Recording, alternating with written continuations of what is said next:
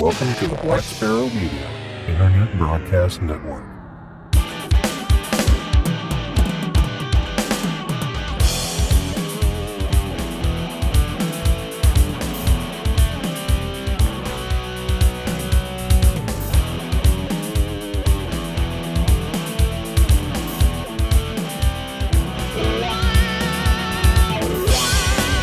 You're listening to Linux in the Ham Shack.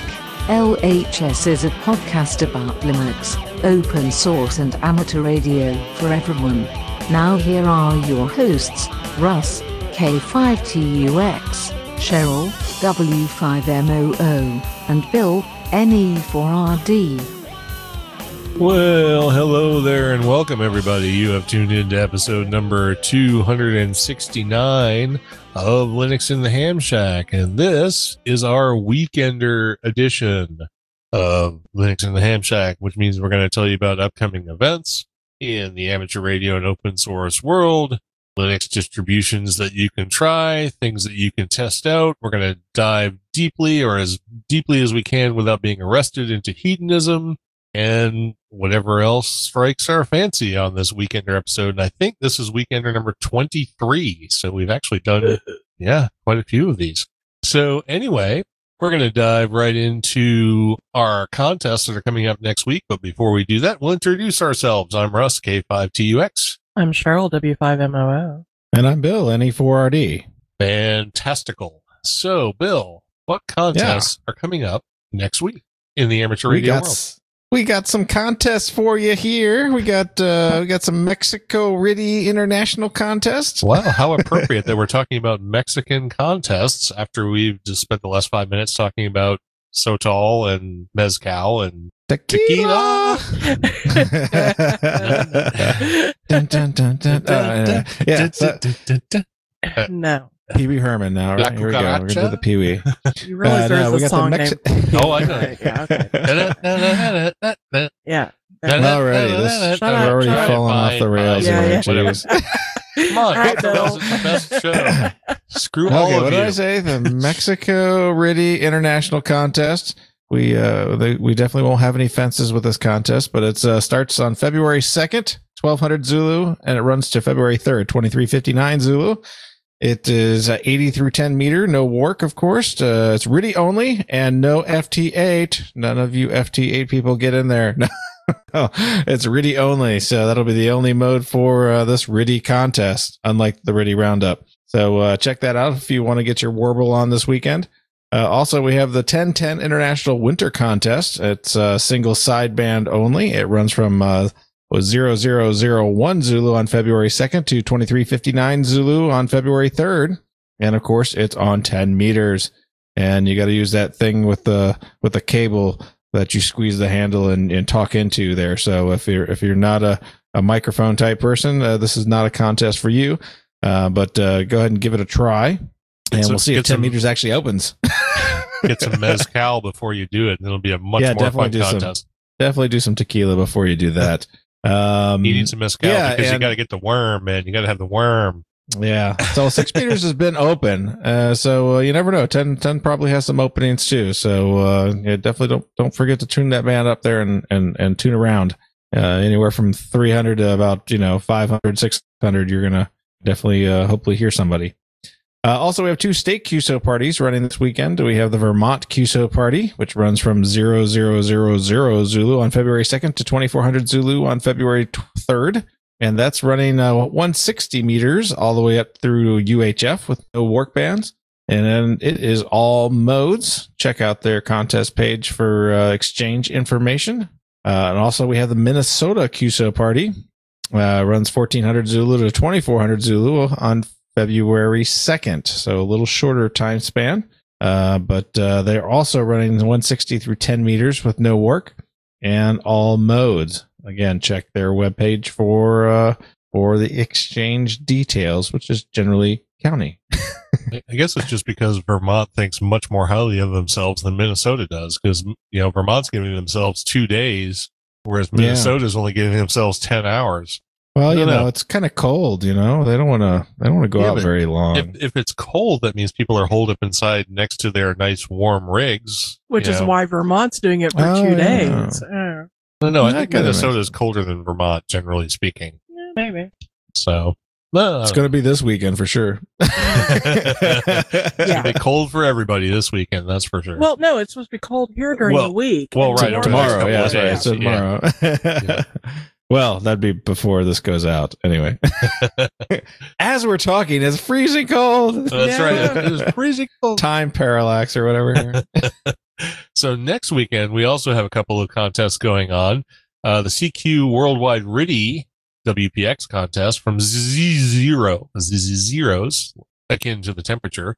Zulu on February 9th to 23:59 Zulu on February 10th. Don't do it in that last minute on February 10th because it won't count. These are from 80 to 10 meters, no work bands, of course. And this is a RTTY contest, so it's only RTTY, no FT8, just RTTY. The RTTY roundup's going to ruin it for everybody on this FT8 thing. Yeah. Anyway, of course, the link to the contest information will be in the show notes. And there's also the ARRL School Club roundup, which is going to be from 1300 Zulu on February 11th to 23:59 Zulu on February 15th. So you got a lot of time to work all those school clubs. Very good. It's going to be on all bands, no work, and no 60 meter. So you can't work 60 meter. Probably, I don't know why they exclude 60 meter, but okay, fine. They do. It's all modes. And, of course, link to contest information will be on the show notes. So there you go. All right.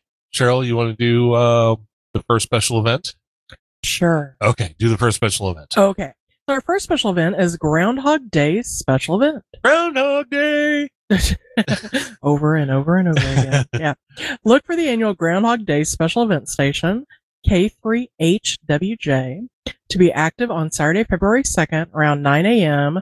and 4 p.m. Eastern Standard Time, or possibly later, depending on band conditions at the time. Suggested frequencies are 40 meters on or about 7185 kilohertz, give or take about 5 kilohertz, or 20 meters on or about 14325 kilohertz, give or take about 5 kilohertz. 80 meters is a possible backup, but is not planned at this time. They will offer a certificate for a self-addressed stamped envelope. Don't drive angry! Stop. Ned Ryerson? All right. Stop. We gotta watch Groundhog Day. Yeah. This is a fantastic film. Gotta say that. Hey, I can quote Groundhog Day all night long. But anyway. Because you love the movie. It is a fantastic film. Bill, take us through the AM rally. Yeah, we got the third AM rally is this weekend. The third annual AM rally is just ahead. The event, which aims to encourage the use of AM on 160, 80, 40, 20, 15, 10, and 6 meters, gets underway at 0000 UTC on Saturday, February 2nd. That's Friday, February 1st in the U.S. time zones.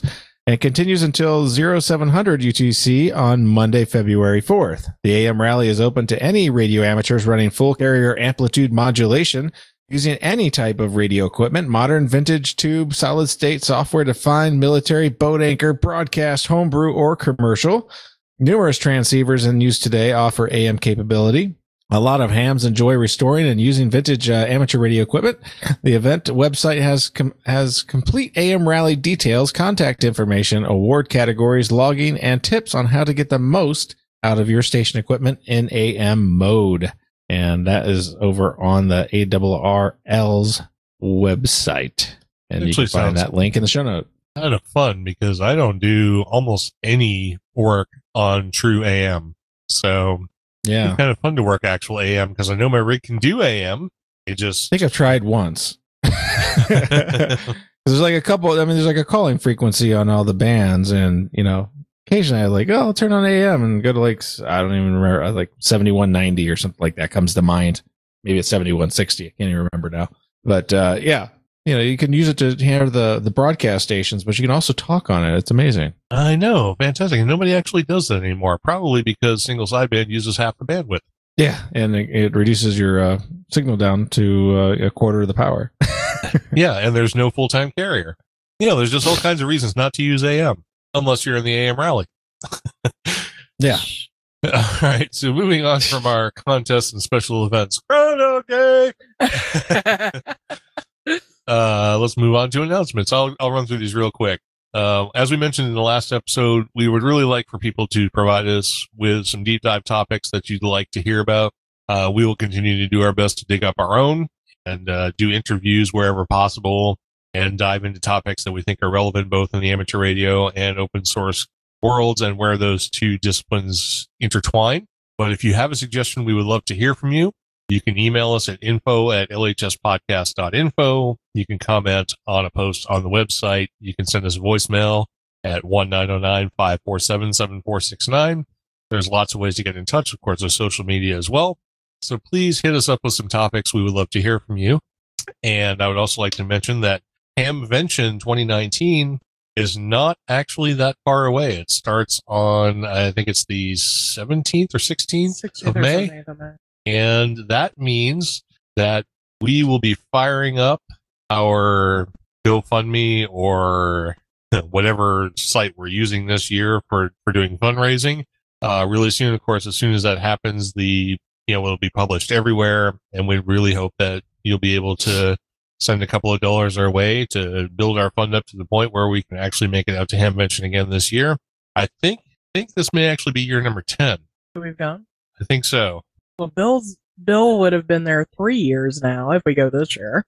Yeah, and it may be 9, it may be 10. So I know we're right in there somewhere. I don't know. I don't remember exactly. I know we had to skip one, and then there was kind of some weirdness and stuff. But we would certainly like to be out there with everybody. We actually have our hotel rooms booked, so we got as far as that. But then, of course, there's booth rent and all the other expenses involved with getting out there. So you know how this all works. We've done it, for years and years and years. So as soon as that is available and the site is chosen and the fundraiser is actually live, we'll make sure to let everybody know. And we certainly hope to be able to see everyone out in Xenia again this year. And I know it'll be loads of fun if we can. You missed an announcement. I did? About the day. About what day? Oh, the day before. No. Well, there's that too, but about podcast day. Podcast day. Monday versus Monday. Oh, that thing. Yeah, that thing. we just discussed mentioning I told you I don't remember yesterday. Okay, so okay, so okay. Start with the Hamvention. We'll thing cover first. them both, right? Okay, so on the Wednesday before Hamvention, we will be traveling, of course, through various states on our way to Ohio, and one of those states is Indiana. And as we did last year, we will be stopping in Mooresville, Indiana, which is just southwest of Indianapolis, and we will be having dinner at Zydeco's Cajun Restaurant in Mooresville, Indiana. And this is our invitation to anyone who's listening to this to come and hang out with us and go to Mooresville and to go to Zydeco's and to have some fantastic Cajun food with our always gracious host and fellow amateur radio operator, K9KJN. Wow, you remembered this time. Yes, I actually know what his call sign is. Hutch will be so proud, I'm sure.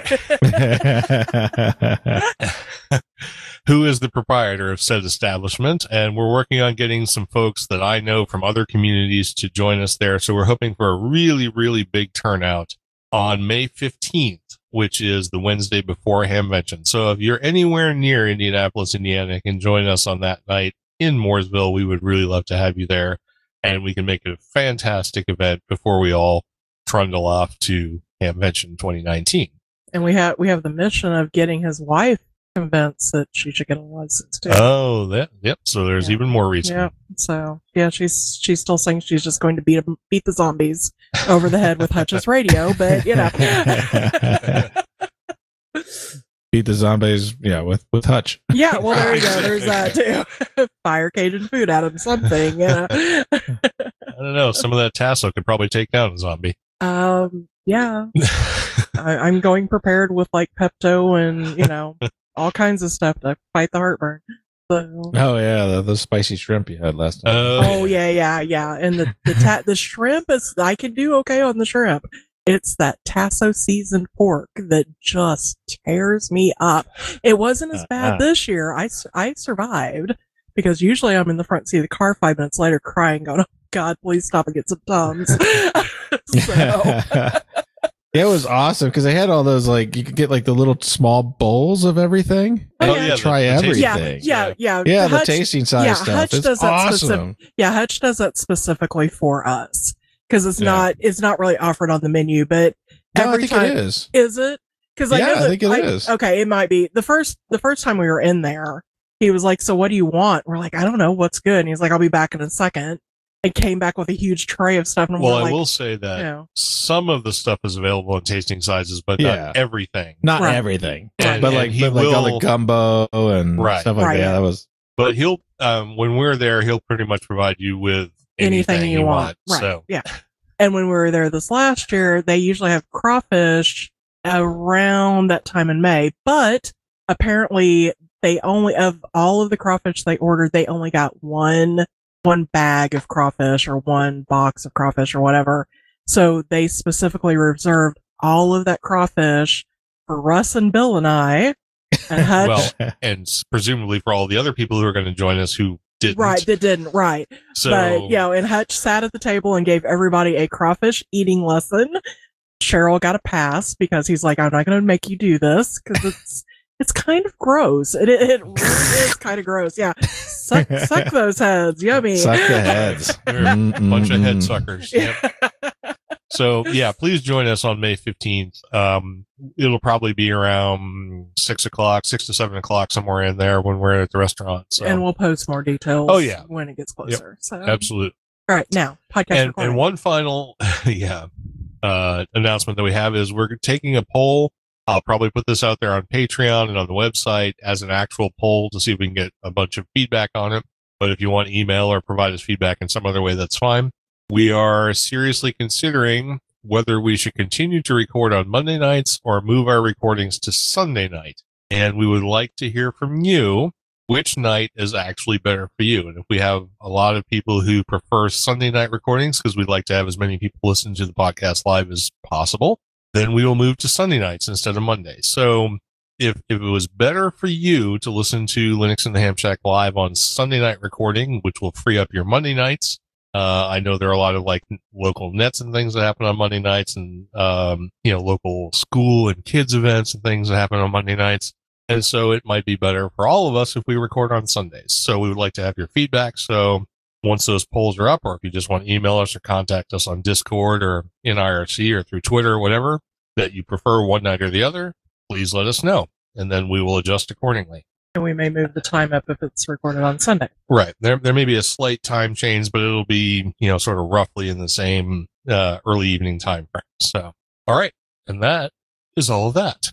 So moving on from our announcements, we're going to jump into this weekend in open source. And Bill is going to tell us about You missed the radio challenge. Oh, did I? I skipped the radio challenge. I did. I am just jumping all over the freaking place. I'm like a little grasshopper. So the Linux in the Ham Shack ham radio challenge for this week is, and this is only because I got a message from Logbook of the World, to update your Logbook of the World certificate if you haven't done so already, or if you need to. And while you're at it, go to your eqsl.cc inbox and see if you've missed anything. Maybe somebody needs a QSL card from you. If you're involved in doing digital QSL cards, make sure to check all of the places that you do digital QSLing and make sure to send those responses back so people have all their QSL info. There you go. All right. Now, am I okay to move on to the thing? I don't know. Did you miss anything else? No, I don't think so. All right. Just checking. I'm sure I'm going to get it pointed out if I did. So, Well, duh, that's my job. so switching gears over to open source, Bill's going to tell us about a very colorful Linux distribution to try. That's right. We're talking about Parrot, and not just any old bird. We're talking about a Parrot distribution, which is built from the Debian test branch. Parrot 4.5 is officially released, and there are some major changes under the hood. It's 2019 now, and computers that are not capable of running 64-bit operating systems are crap. Oh, wait, no, are mostly legacy computers that are not capable of running modern and complex applications. Well, that's probably a stretch. Additionally, many programs and frameworks no longer are available for 32-bit x86 systems. So they just wanted you to know that they are only releasing 64-bit images. And Parrot is like a security distribution. It's professional tools for security testing. and software development and privacy defense all in one place. So this is an interesting distribution. I know we've talked about it in the past. I think along with what Kali and something else that come to mind when we went over some of these Debian built distributions. But if you're interested in getting some, a build that has all the tools for doing like network penetration testing and all other kinds of security, fun digital forensics and reverse engineering and stuff like that, have a look over at Parrot Security, and you won't be disappointed in all the stuff that you can find and find of interest there. And it looks like they are actually up to 4.5.1 right now. So I didn't actually try this, but I have run it in the past, and it's a Debian distribution. I mean, everything just works. So I'm not sure I'd use it for a daily driver specifically, but I don't see why you wouldn't. It's a great little compilation of all the Debian packages that you could want. All right. Very good. Security-focused distributions are always nice, especially if you need to have something that's in that space, but otherwise it should work like a normal Debian distribution. Yeah, and since we base all of our discussion on Debian-based distributions, that'll sort of fit right in our wheelhouse for operating amateur radio. Yeah, and you can put the Ham Radio Pure Blend packages right on there as well, so should have no problem. That's true, because it's based on the testing branch, and that's where those meta packages reside. So, very good. All right, moving on, we're going to talk about open source events coming up in the next week or two. And in the first week, we have one that we mentioned in the last Weekender episode that will be coming up very, very soon now, and that is FOSDEM 2019. It's an unconference that happens in Brussels, Belgium, from February 2nd to the 3rd. And what FOSDEM is a free and open source developers European meeting. It is the free event for software developers to meet, share ideas, and collab. There are no tickets or registration. The event features 2 main tracks, lightning talks, mini conferences in the form of developer rooms, and dozens of FOSS projects, stands in an open exhibition. And that is FOSDEM over in Brussels, Belgium. So check that out if you have the opportunity to be in Central Europe and can check it out. And then the week after that, we have Developer Week, which is actually going on in San Francisco, California.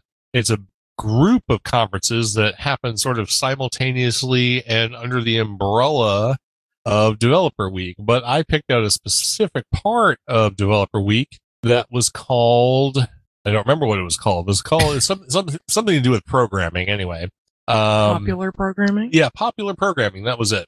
And this part actually has lots of different programming technologies included in it, including like C++ and JavaScript and things like that, and stuff to do with IoT and embedded systems and all of that, but it also involves Python and other things which can be considered part of the open source community. So I thought I would throw this in there. The popular programming part of Developer Week, I believe, happens on Wednesday, but the entire week is from February 20th through the 24th of 2019. And according to their website, it's San Francisco's largest developer conference and event series with dozens of week-long events, including the Developer Week 2019 Conference and Expo, 1,000 plus attendee hackathons, 1,000 plus attendee tech hiring expo, and a series of workshops, open houses, drink-ups. And, this is lead nicely into the next topic. Citywide events across San Francisco. Because Developer Week covers all new technologies, the conference and workshops invite you to get into lessons or advanced tips and tricks on technologies like VR dev, artificial intelligence dev, blockchain dev, IoT dev, serverless technology, microservices technology, new JavaScript frameworks, and more. It's all kinds of dev. So if you're into dev, check out Developer Week. And finally, in open source, one quick challenge. Challenge to report or help stomp a bug in an open source project you happen to use. Now, stomping bugs may be outside of your ability, but reporting them is definitely not. And a lot of bugs go unreported. So if you're using a software package and you find a bug in it, absolutely report it, because you can't stomp a bug if it's not reported and no one knows it exists. So there you go. I should do more of that myself, because I found a few things that should be reported and I am negligent. Shame on you. I look at bugs all day long. I don't want to see anymore. Yeah, I kind of know how you feel, actually. All right, so moving on from our open source and amateur radio topics for tonight, all of those special events and great things that we've talked about already, we're going to move on to hedonism, which is our favorite topic of the evening. It is. So with that, we're going to toss it over to Cheryl, and she's going to give us her recipe of this week. All righty then. So over this last weekend, we had several friends over for a wine, food, and games event.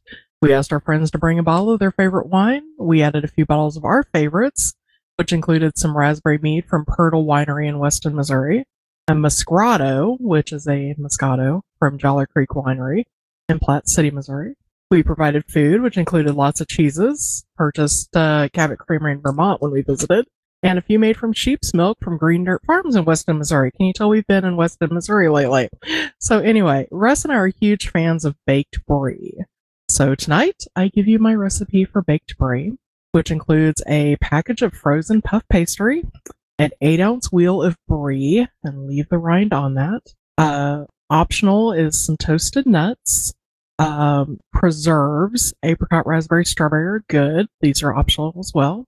You'll need some slices of baguette bread, well toasted, because you'll be spreading cheese on them, and slices of apple or pear or some sort of firm fruit.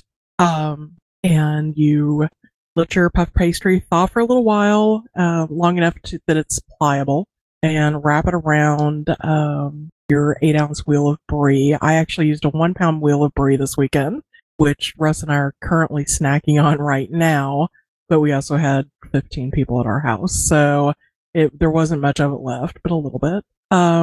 You go ahead and wrap it up. If you decide to put the preserves or nuts on it, you can put that on before you wrap it up in the pastry. Just place it on top of the cheese and wrap the pastry up so it kind of looks like a bag or, something. Decorate it if you like, and bake it for 20 to 25 minutes at 425, and then remove it from the oven and let it stand for about 10 minutes so you're not dealing with a molten hot mess.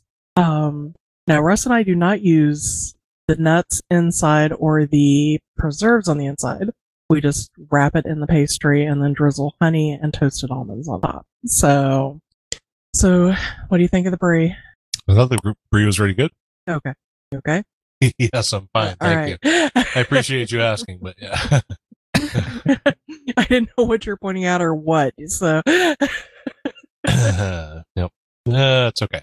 I'm fine. All right. Yeah, the baked brie is actually really good.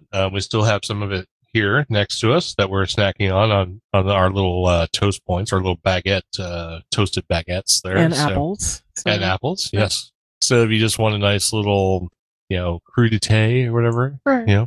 It's very good. And it doesn't require a lot of effort either. You just kind of wrap it in puff pastry, throw it in the oven, drizzle some stuff on it, and voila. Ta-da. Yeah. No, and it goes really well with wine. So, yeah, if you want to have like a wine and cheese night, it's a perfect thing. So, because it goes with any type of wine. Yeah, pretty much. Because brie is just a really great cheese. All right. So with that, we'll move on to my drink corner. Used to be my whiskey corner. Now it's my drink corner, but it turns out that I am actually drinking a whiskey tonight. And I know I teased this, I think 2 months ago, maybe on the last episode we did of 2018 or the one before that. I don't remember which one, but I said it was the one where I did Tin Cup instead of this. Right. And I said that I was going to do my favorite bourbon, and then I didn't. So now I'm actually going to do my favorite bourbon. And I have a bottle of it actually in my hand right now, and I'm going to try not to spill any more of it. This is, weirdly enough, a mass market, like widely available bourbon. It's not one of those ones that's super hard to find. It's not one of those ones that everybody like raves about incredibly because you can't get it and you have to be friends of every store owner in town to actually get a bottle of it and all that kind of stuff. This stuff you can actually go probably to your local liquor retailer and pick up a bottle of. It retails for about $60 to $65 a bottle, depending on taxes in your area. And what it is Old Forester 1920 edition. This is the Prohibition style bourbon. According to the bottle, it says, during Prohibition, only 6 Kentucky distilleries were granted permits to bottle bourbon for medicinal purposes. Brown Forman, maker of Old Forester, secured permit Kentucky-3 In 1920, the first bottles under this permit were produced, and to match the usual barrel proof of that bourbon after maturation, it is presented at 115 proof. This is the third expression in the Old Forester Whiskey Review or Whiskey Row series. It's the only one of those that I've actually tried. I sort of bought this by accident at a store we happened to be at. There are several different expressions of Old Forester there, and I picked this one up out of the lineup for no real reason because I'd never had it before. And it turned out to be the best thing I ever did because it is absolutely my favorite bourbon ever to this point. A few details on this. The mash bill is 72% corn, 18% rye, and 10% malted barley. And despite that sort of high rye figure, that 18% rye, which would be considered, high in the mash bill, that's not actually considered a rye whiskey, it doesn't really taste like it. It's 115 proof, which is 57.5% alcohol. It comes from Kentucky, USA, the headquarters of Brown and was it Brown Foreman? Yes. Yeah. Are in Louisville. I'm not sure where the distillery actually is. The color on it is a deep, rich mahogany color. It's a beautiful color. I don't know if it's color added or not. They don't specify. The nose on it is pretty amazing. It smells like chocolate, like baker's chocolate, creme brulee, or to some maybe burnt sugar, maybe even burnt brown sugar. It has a really molassesy kind of nose to it. Butterscotch, a little clover, definitely some banana. There's some dark fruit notes in there. And the only reason I know dark fruits is because I've actually tried plum. Even though I don't like it, you can definitely get the sense of the dark fruit in there. And caramel, which is a pretty typical character for a bourbon. On the taste, you get some of those things and some different things. You get caramel very forward because bourbon aged in oak casks has a very caramel presence to it. That's pretty typical. The creme brulee is also in there, but there's an essence of a nuttiness too. Whether it's a walnut or a pecan, I can't really pick out. It's just a general sort of nuttiness to it. You also get molassesy brown sugar. It's very strong, very prominent. You get a little bit of the oak dryness, the barrel bitterness from the aging process. That's definitely in there, especially toward the end of the tasting. And there's also a tiniest hint of coffee as well. And on the finish, as you sort of let all of those flavors subside, what's left on your tongue is a little bit of the nuttiness, some of the barrel bitterness, and then a lingering bit of the caramel, a little bit of pepper, and some general spice. You could call it allspice. You could call it a mix of just sort of some spiciness, which is probably like fleeting notes of that 18% rye content, which stays on your tongue and then slowly disappears.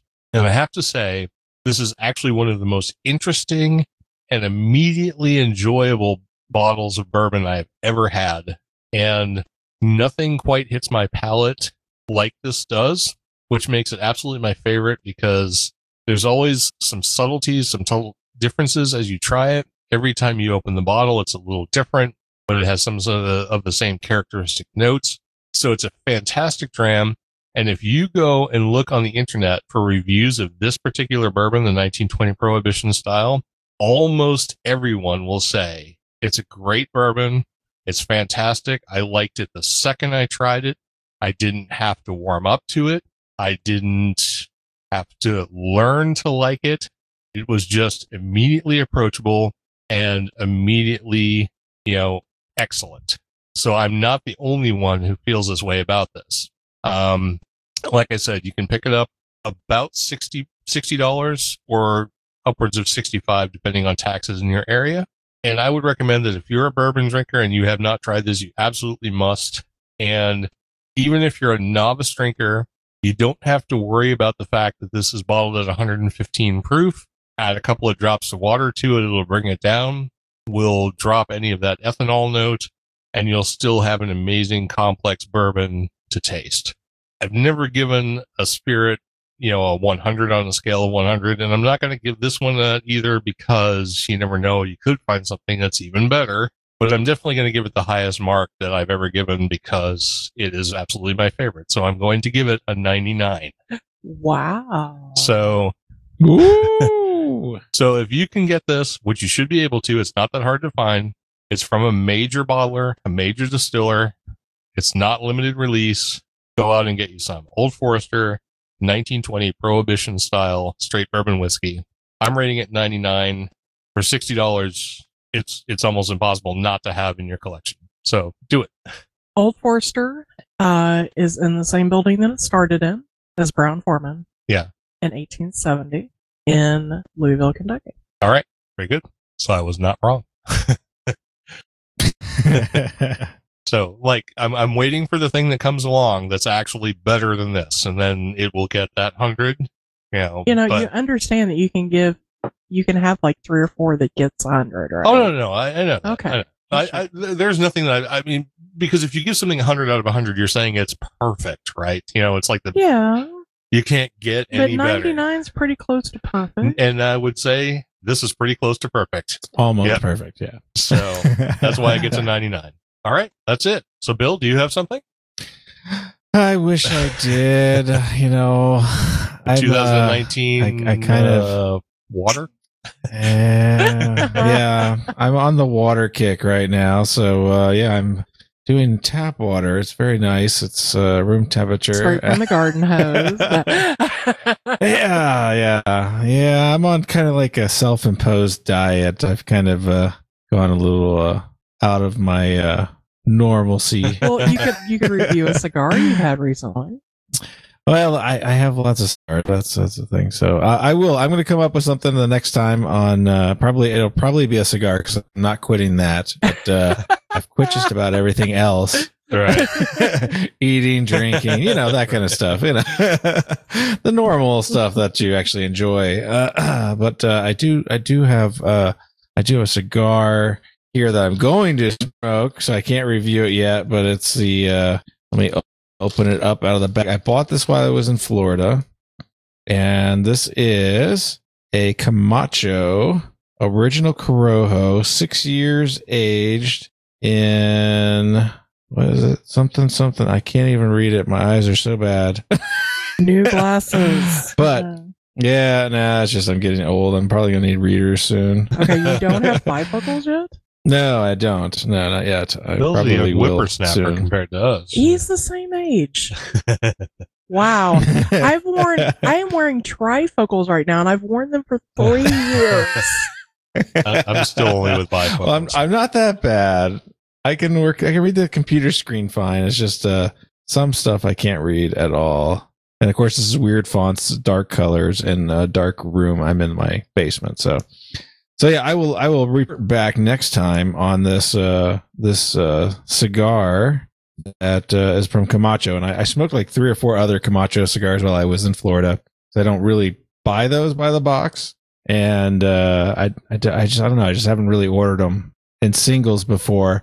And when I was down there, I was like, oh yeah, I'll pick up some Camachos. I would definitely wanted the triple Maduro. And if you're a fan of Maduro cigars, wow, the Camacho Triple Maduro is awesome.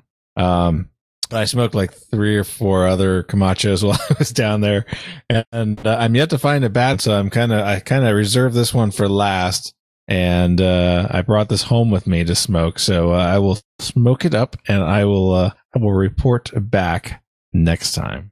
Right, sounds good. So normally we would be wrapping up the episode at this point, but I actually found some music to play, so we're going to play some music.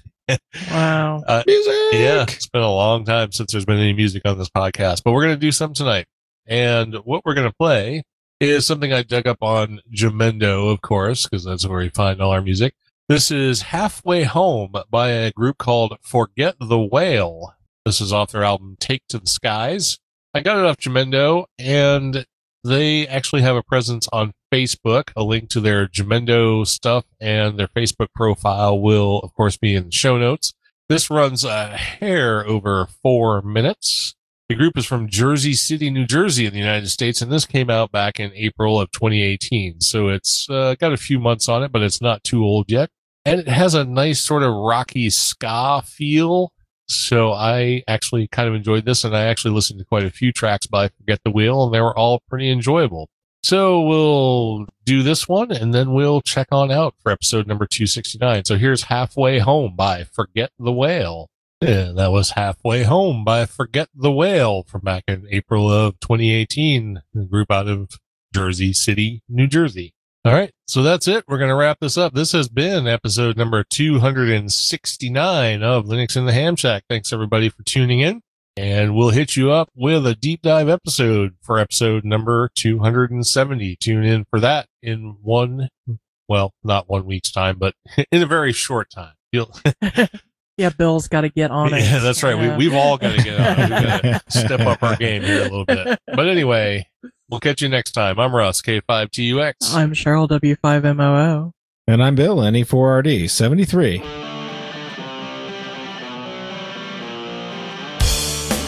Thank you for listening to this episode of Linux in the Ham Shack. LHS is a community-sponsored podcast. Our website is located at lhspodcast.info. You can support the program by visiting the LHS Patreon page of patreon.com/LHS podcast or using the contribute link on the website. Get in touch via social media. The show has a presence on Google+, Facebook, Twitter, Discord, and YouTube. Or you can drop an email to info@lhspodcast.info or record a voicemail at 1-909-LHS-SHOW. That's 1-909-547-7469. Visit the IRC channel, LHS Podcast, on the Freenode IRC network. Also visit the online merchandise store at shop.lhspodcast.info for fun and fashionable LHS merchandise. Become an ambassador and represent LHS at a Linux convention or Hamfest. Email ambassadors at lhspodcast.info or visit the website for details. The podcast is recorded live every Monday night at 8:00 p.m. Central Time. Connect to the stream at stream.blacksparrowmedia.net:8008/LHS Live. Until next time, over and out.